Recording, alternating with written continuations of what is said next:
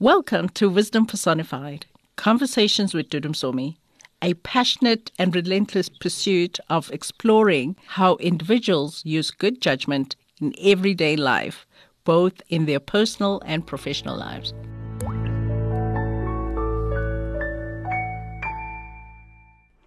Rohn says that the challenge of leadership is to be strong, but not rude.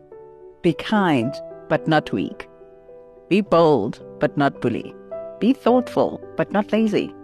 Be humble, but not timid. Be proud, but not arrogant.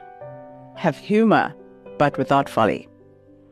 There are very few individuals that I have observed that carry these contradictions with grace and wisdom. Lerato Molebatsi is a person that epitomizes that power, doesn't have to be loud or showy.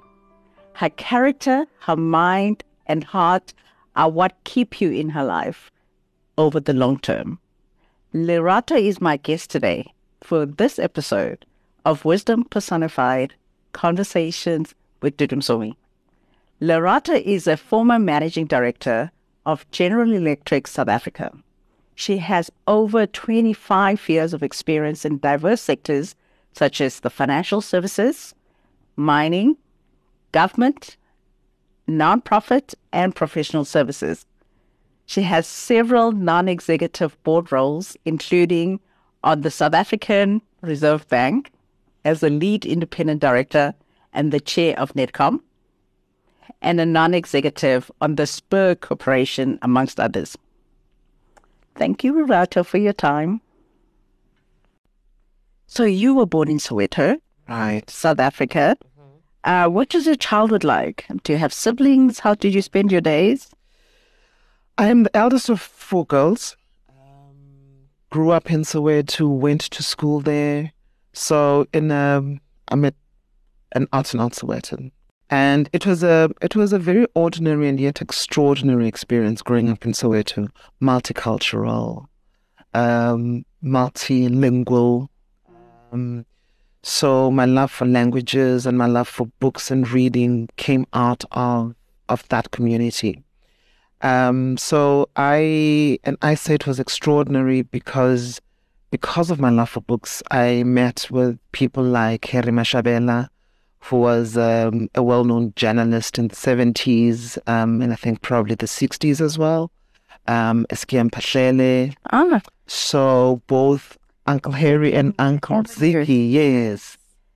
They took me on as a 13-year-old, and I used to go to Funda Center with them where they were teaching postgraduate classes for students of history and English in Funda Center in Diepkloof. So from the age of 13, I mean, my world was open about the continent.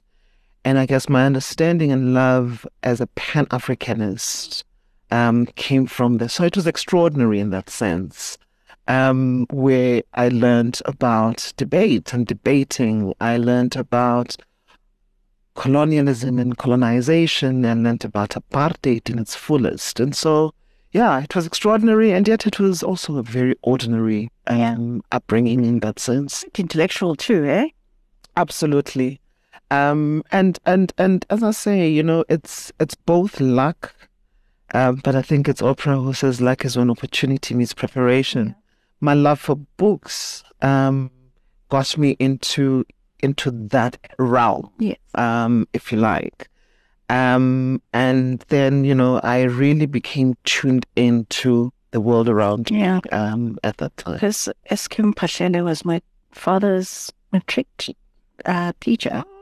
And then high. Oh, wow. So that also got me into loving literature and books and reading. And so Second Avenue was one of my favorite ones growing up. Yeah. So what do you think your unique value proposition is? If you were not here tomorrow, what will we miss about you? I think that my value proposition lies in the fact that I embrace I would say many cultures, and many different things about people. So I because of my love for reading and my love for books and my love for people specifically, I think I learned very early in life that people are not just one thing, right? People are good, very good, but people are also bad. Yep. And they can be very bad. So one thing can be true of many people. And so I have amassed a lot of people in my life because I take people just as they come. Yeah. So, and I think that is my unique value proposition. In that Embrace it. I just embrace people, and also compassion. I do have the ability to put myself in other people's shoes, and try and feel and understand where they're coming from. Yeah. Yeah. Without naming names, I asked an individual about you where they had a very negative experience in a particular corporate, which we will not name. Right. And she said, out of all the leaders, that's the only one I really have respect for. Because she says, as even a South African, I have much respect for what she stands for. I don't know if she had said something else. Would I have cancelled the conversation? Well, no, if not. Maybe this would have been my Damascus moment. Yeah. My moment. So that was really, because she was really hurt in this organization. So she's just like, that is one leader I have respect for. Thank you. What is the best advice you've ever received? What did it say from whom? Sure. The best advice I've ever been given was from my grandmother, actually. Mm-hmm. Not profound and yet extremely profound. She said to me, just as I was starting in my career, she said to me, you must just realize one thing, that in life, we will never all be the same. And so there'll always be someone who's smarter than you, who is prettier than you, who is wiser than you are, thinner than, who's, so there'll always be more. And that the one thing that will be abiding for you going into the future is for you to remain true to yourself and be your authentic self, because you can't be anybody else. So choose you at any given time. And I took that for what it truly is. Just advise about remaining true to yourself. Because, gosh, trying to keep up with everybody and You can't. thing, it's like, can get whiplash. Absolutely. But also then, who are you? Right? If you're going to try and embrace everybody else and try and bring in, and not that we can't learn from others, by the way, but that those learnings should be also about enhancing. Yeah. But also you have a root and you can take on, but when something is not true to you, you reject it. Exactly. But what enhances you, you can receive. Absolutely. So I totally believe in that. What was the greatest wisdom you learned from leading people during your time as managing director of General Electric South Africa? GE, for those that don't know. Because some people have never heard the complete name. General Electric? Yeah. Really? Yeah. Oh, you'll be surprised. Because we do acronyms so much that it's just GE. And if you say, what does GE stand for? We're like, I don't know. I'd say that it's actually the opposite in the US, for example. Because they'll know the other. Yes. But we're an acronym country. Oh, we are an country.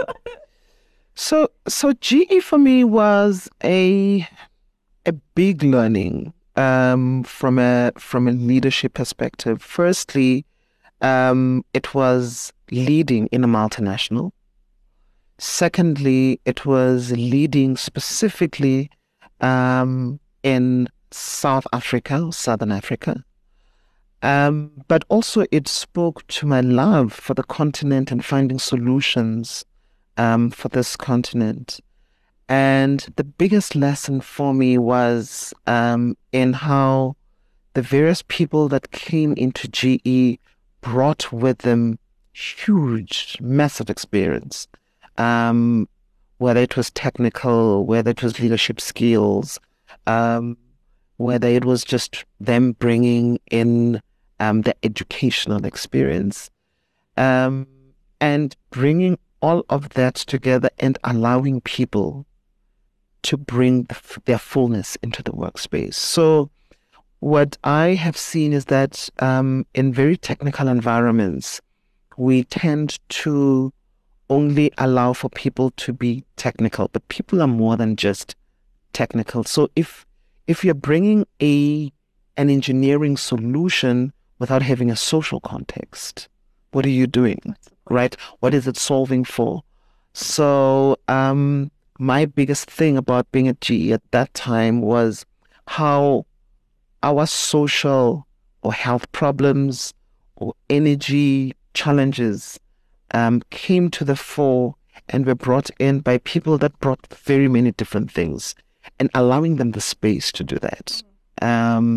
Because the tendency is to micromanage, chase the elusive rand, and then forget that actually people can bring in real solutions for this continent and this country in a way that is far more than just a technology solution, but a solution that's going to assist humanity. Yeah. And I saw that in the healthcare. I saw that in the energy sector, and how we were solving, for example, the ESCOM challenges or the rail challenges. But when you solve the rail challenges, you're solving the problem of how people get to work, how quickly they get to work, how affordable it becomes for them to get to work, or how easy we bring in goods and services to people or across our borders in a way that is sustainable, in a way that is reasonable, and actually makes this economy function. You actually, as you're talking now, I'm like thinking, so why is it that we find it so difficult to measure social impact? I mean, our balance sheets, really, it should be so easy. Exactly. Those solutions, you can actually trace back and say, hey, this is what I'm solving for, and there's the social. So integrated reporting should be like so easy. It should be, but I think we left too much of that kind of stuff to accountants. We thought it was an accounting issue. No, it's not. It solves far more than just the rands and cents. It solves real problems. Interesting, which is part of my challenge around audit committees. You don't need CAs only on audit committees. It will enhance, but that's another debate for another day. What was the vision you had for your life? Looking at the life you've lived and are still living, what is better than you imagined? And what has fallen short in the life you have lived so far of your young aspirations? That's a very difficult question. It's difficult because I don't think I'm a particularly reflective person. I don't sit and measure and plan in that way. I am a believer in how we solve for problems. So growing up, I was an activist. There was a problem to be solved with keeping people in sports, for example, separate. So when I was at university and we had to play Stellenbosch, or we wanted to play with Stellenbosch, it was, why? Loud. You can't. I mean, what is that? Sport is sport. And so I got involved in areas in my life where I thought I could effect change for the better. So I was always a political and a social activist in order to bring in that change. So I never really saw my life as me being a leader or me leading in a particular way. And so, what then did I not achieve? So things fell into my lap because I had already done something about a particular issue. So I can't say that I had a dream of becoming a particular anything and then that didn't happen. Yeah. So officially this year I launched my Busara leadership mentoring journey. And part of the conversations that some of the mentees and I are having is the frustration where it's like, oh, this is what I wanted my life to be and it's not there yet. I'm like, yeah, sometimes you just need to be open. Exactly. You kind of, as you say, you're living life, you're seeing your impact and just solve that. And allow that to grow organically. And opportunities will come. Absolutely. Absolutely. I studied psychology at university, but I was also interested in agricultural and land reform. So you did a codification of that, yeah? You know, it had absolutely nothing to do with the psychology degree, but all of it has helped in shaping the positions that I've held previously. And hopefully the other things that I'm going to do in my next career, because I believe that I am going to have another career. Yeah. It's not going to be static. I do think that in true form, I'm both a subject and a product of everything else that has happened in my life. And COVID, for example, has taught me so much about that. You know, is this what I'm going to be for the rest of my life? I don't think so. I think I'm going to pivot into other things because I've learned new skills. I've engaged with people like you who love leadership, who love training, and know what the impact of that can be to society. So, yeah, I'm interested in very many things. We just never know. We just be open. What is the one decision you wish you had never made in life and why?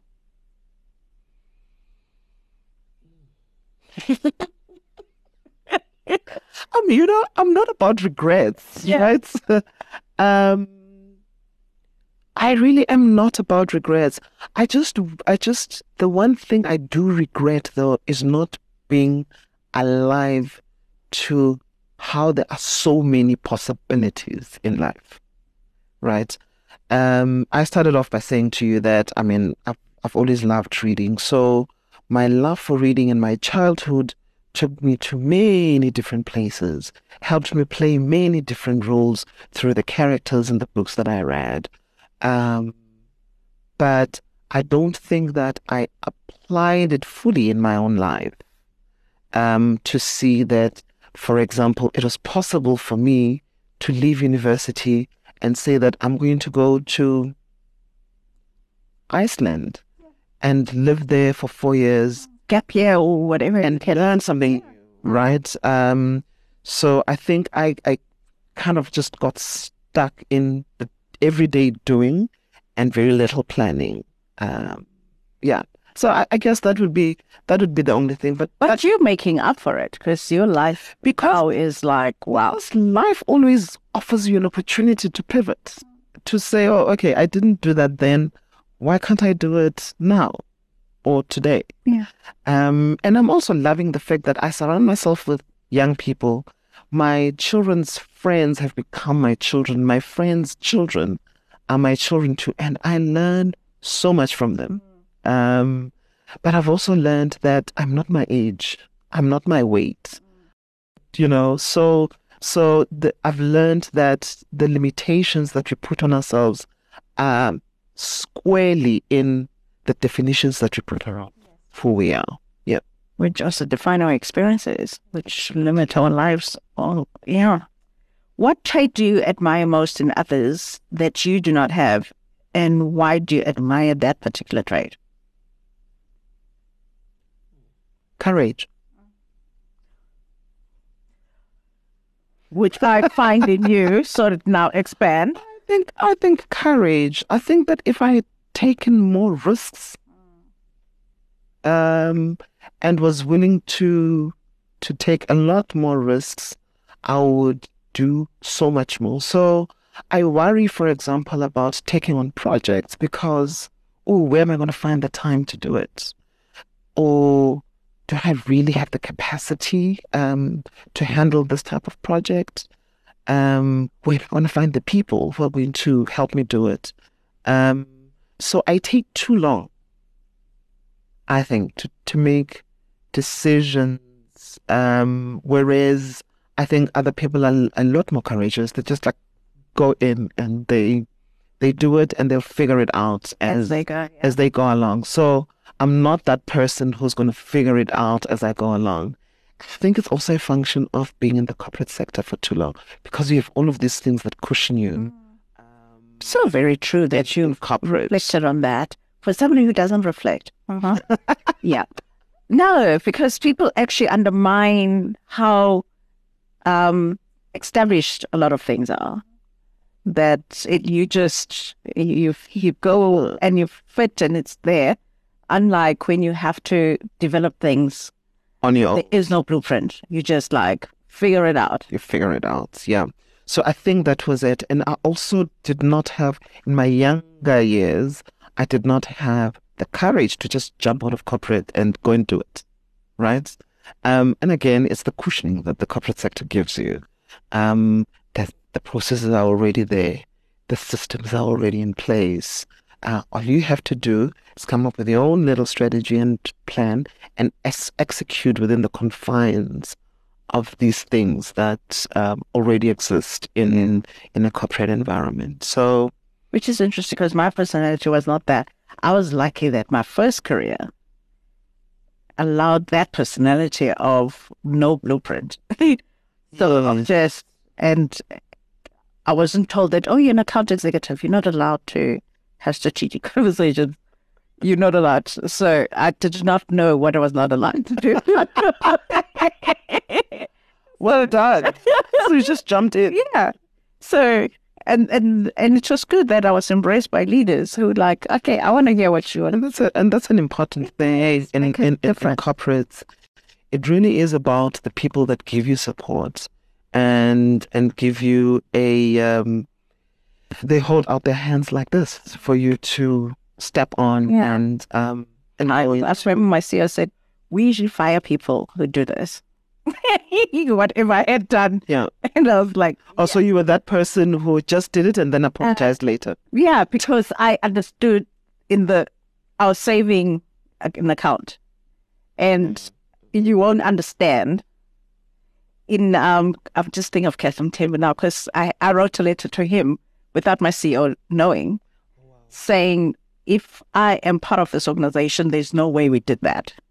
So if it comes from me, and I couldn't go to the CEO and say, this is the letter, I'm not right. So, yes, I didn't ask for his permission. So when Mr. Mtembu saw it, it's like, Dudu is here. So if it comes from her, I trust her word. Anyway, what is the most perfect day for you? What is happening in that day? It's a Sunday. It's sunny. My daughter has come home to cook, and we are braai. And my son is there with his friends, my daughter with her friends, my friends with their children.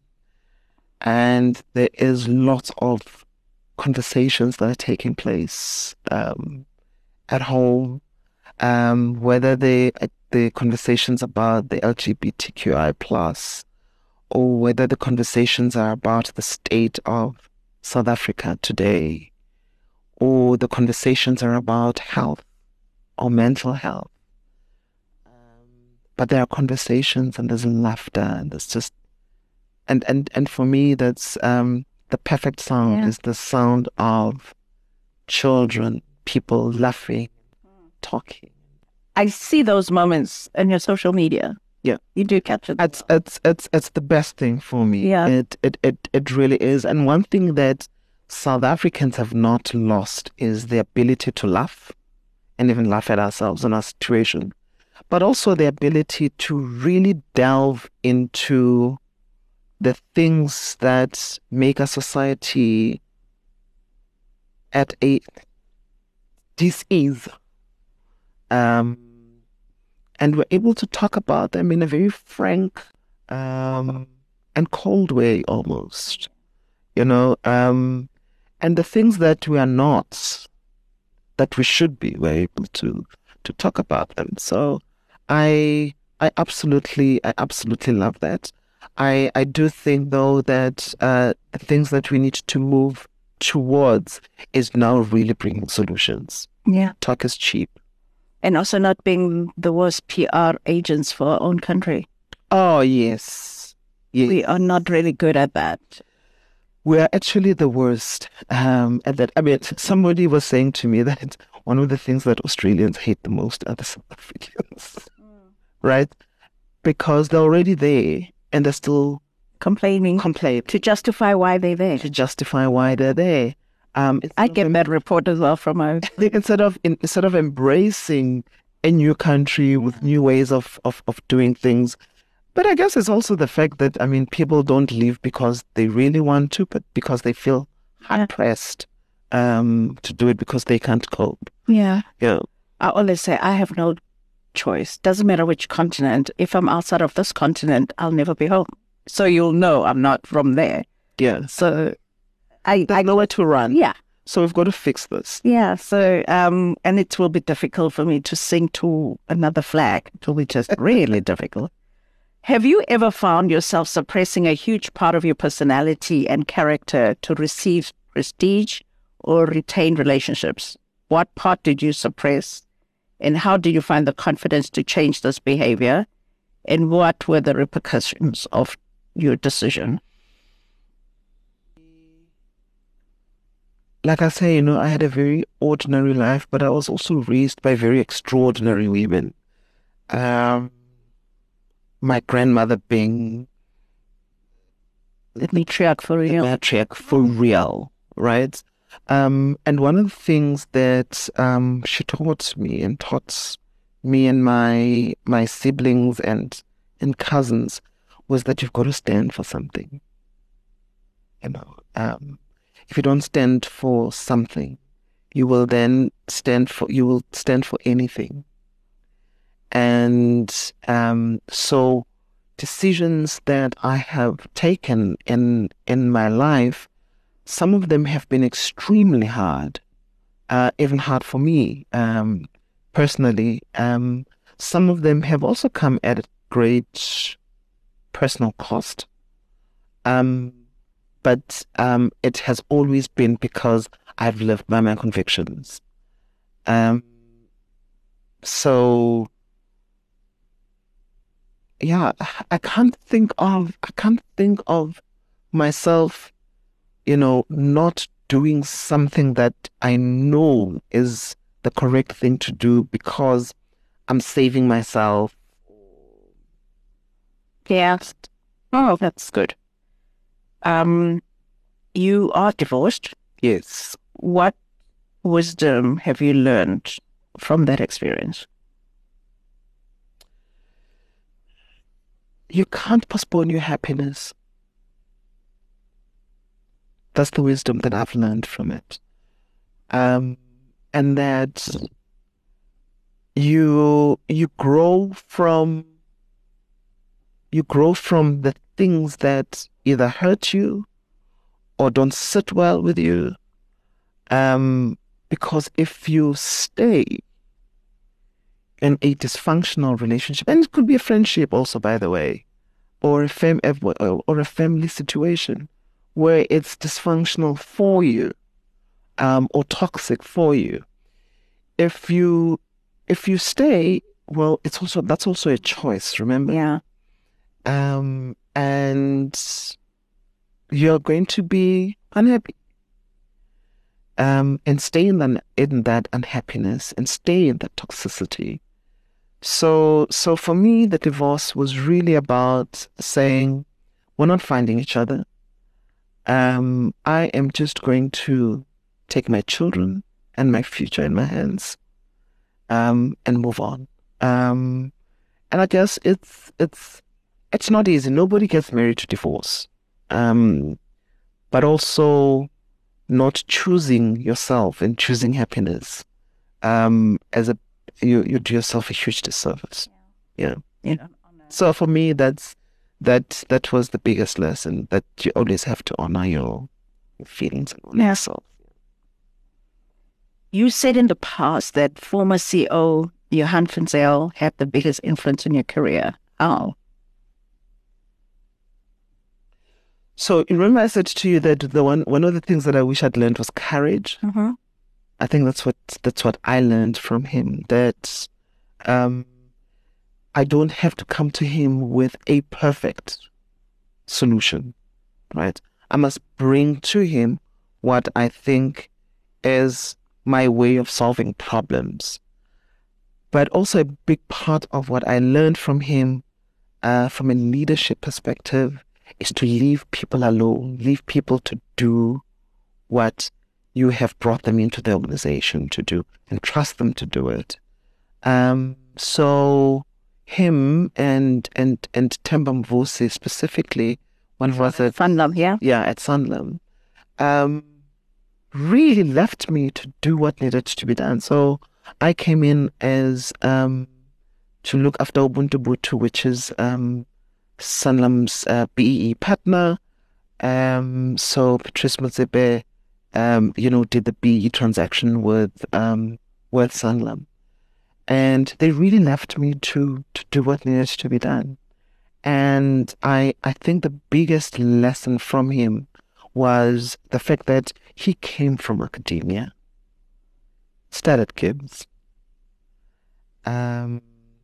worked as a consultant for the World Bank, and worked in huge projects, water projects like the Tata Dam project in Lesotho, and led the insurance sector in a way that really transformed the sector. Sanlam was the first financial services company to do a BEE transaction. And, the argument from a lot of people was, there are so many insurance companies and banks and all of it. And everyone saw or perceived Sanlam as the last bastion of Afrikaner, And they were the bravest, and they were brave, and they took the right decision and the right steps. Because they do love the country. Absolutely. Afrikaners love the country. To transform. Yeah. So, he stands shoulder to shoulder with some of the biggest leaders in business globally. It is interesting that you say that. Of course, I was at Saatchi & Saatchi. Right. Also the first to do a BEE transaction. Yuri Snyman and Henny de Kock. Afrikaner. Because they saw the future, and they were not scared of the future, because it's like, but also they have their breath.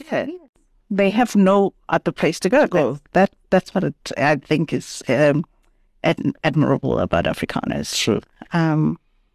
Is Raymond Ackerman still the businessman who has impressed you most? Why? I think he's one of. Yeah. And my why I was impressed, and I still am impressed by Raymond Ackerman, is just how he took a simple idea in retail and built one of the most formidable retail companies, not just in South Africa, but in the world, and built a brand that is so South African, and yet also so global in how things are done, from a retail perspective. So I was impressed by the fact that, he went out and he looked at solutions from the UK, from Australia, and he brought those in and made them uniquely Pick n Pay in South Africa. South African, yeah. Right? But also just fighting for the diversity of his staff. Absolutely. It's if it would kind of say, go and do what you need to do anyway. Yeah. And I also loved the fact that when he looked at the retail sector, there was very little commitment to service, right? And he took the what is that?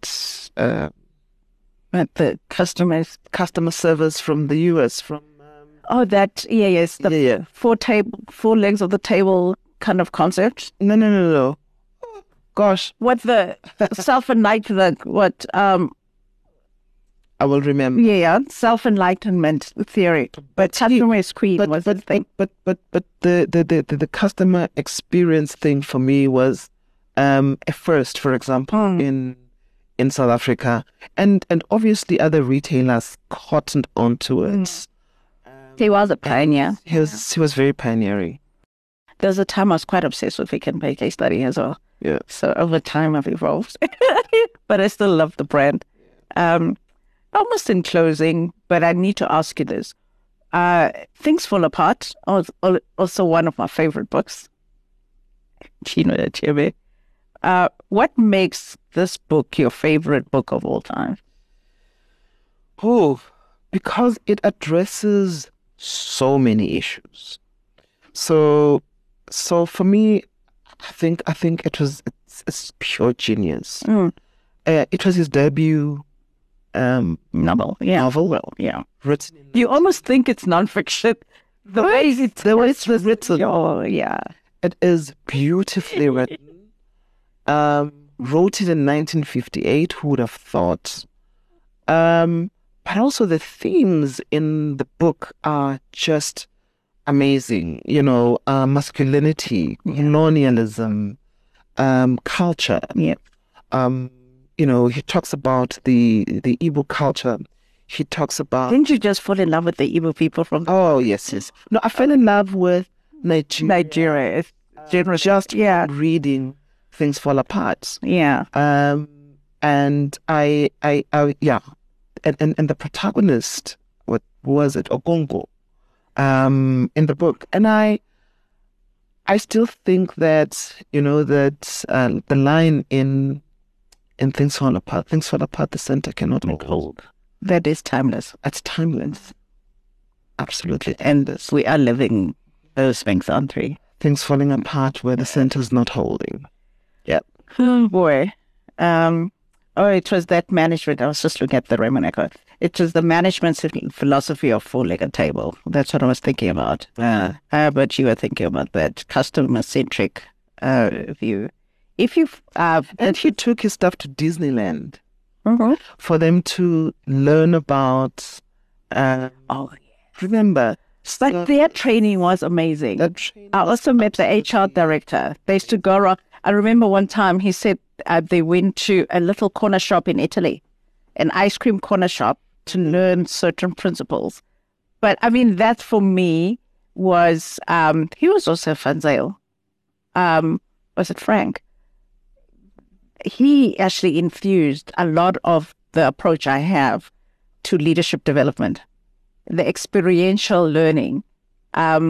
He inspired me to no end. Okay, so in closing, because we could chat forever, what wisdom? Oh, first of all, what's still on your bucket list to do? Oh, so much.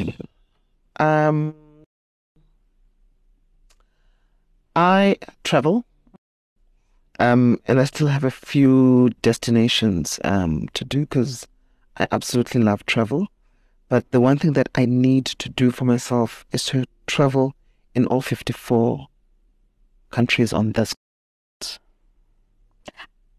There are that I want to do. I just don't know if it's safe for a female.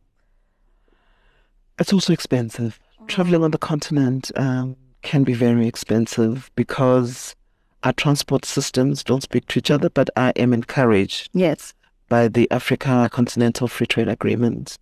And hopefully we are going to get to a time and place on this continent where we prioritize ourselves. Instead of going to other countries, people should come and learn from us. Absolutely. That high-speed rail going through all these countries. Oh my gosh, it will be like Cape to Cairo. Oh my gosh. Somebody, please. My diva spirit, help. And in closing, what wisdom would you like to leave us with? That nothing lasts forever. That this too shall pass. And it can only pass if every single one of us sees a problem, but also looks for a solution for that problem. We don't have the time or the luxury to be wallowing in self-pity, to be mourning about the state of South Africa. Every single one of us in our own space, in our own little way, can make a difference. and we should. You know what I always feel sad about? I know how my dad used to react if he said something and I corrected him. You know? Yeah. If he said something, he didn't look at it as disrespect. I always say, for all the corruption that goes on in our country, are there no kids that say, Mom, Dad, please don't do that? This is my future. Because the one person that can change is your child. You feel it. Absolutely. And I just think, are these people not having conversations to say, it's great that we have this house, we have this, but potholes, power cuts, blackouts, and then we go to these countries and we think we are all that. But here's the truth also. You can steal everything. But when you start stealing your children's future... which is why I'm thinking they have the way to change all this. When you steal your children's future, it's something that's going to come back to bite not you, but your future generations. So it is crucial. It is absolutely crucial that each and every single one of us, and we must teach this to our children. We must talk about it. We must have social messaging. You know, we grew up in an era where we knew that you brush your teeth in a circular way. There was all of that social messaging. Chew 32 times. My mother literally teaches to chew 32. And you do it, in the morning, and you do it before you go to bed. We were taught not to litter. You know, pick up after you. Pick it up. Pick it up. Yes. So all of that social messaging also needs to. God, it is no longer existing, isn't it? Yeah. So we need to bring all of that in, and you need to do your training, because I'm with you on the training. Yeah. If we're sitting on a ticking time bomb with our youth, if we don't train for not just the current challenges that we have, but even for future challenges that we might have, we're not going to have much of a country. So, but I am enthused, and I'm excited about some young people that I've come across, and men and women like you and I who say it can be done, and people who do what you do, have a podcast, and have these important... So we need all channels to get information out there. And these courageous conversations is what is needed. Yeah. Okay. Hey, my friend, thank you very much. Thank you. What a privilege. Thank you. Thank you for having me. Yeah. There we are, folks. Hope you have enjoyed this episode with this South African powerhouse, and that you are inspired by our conversation.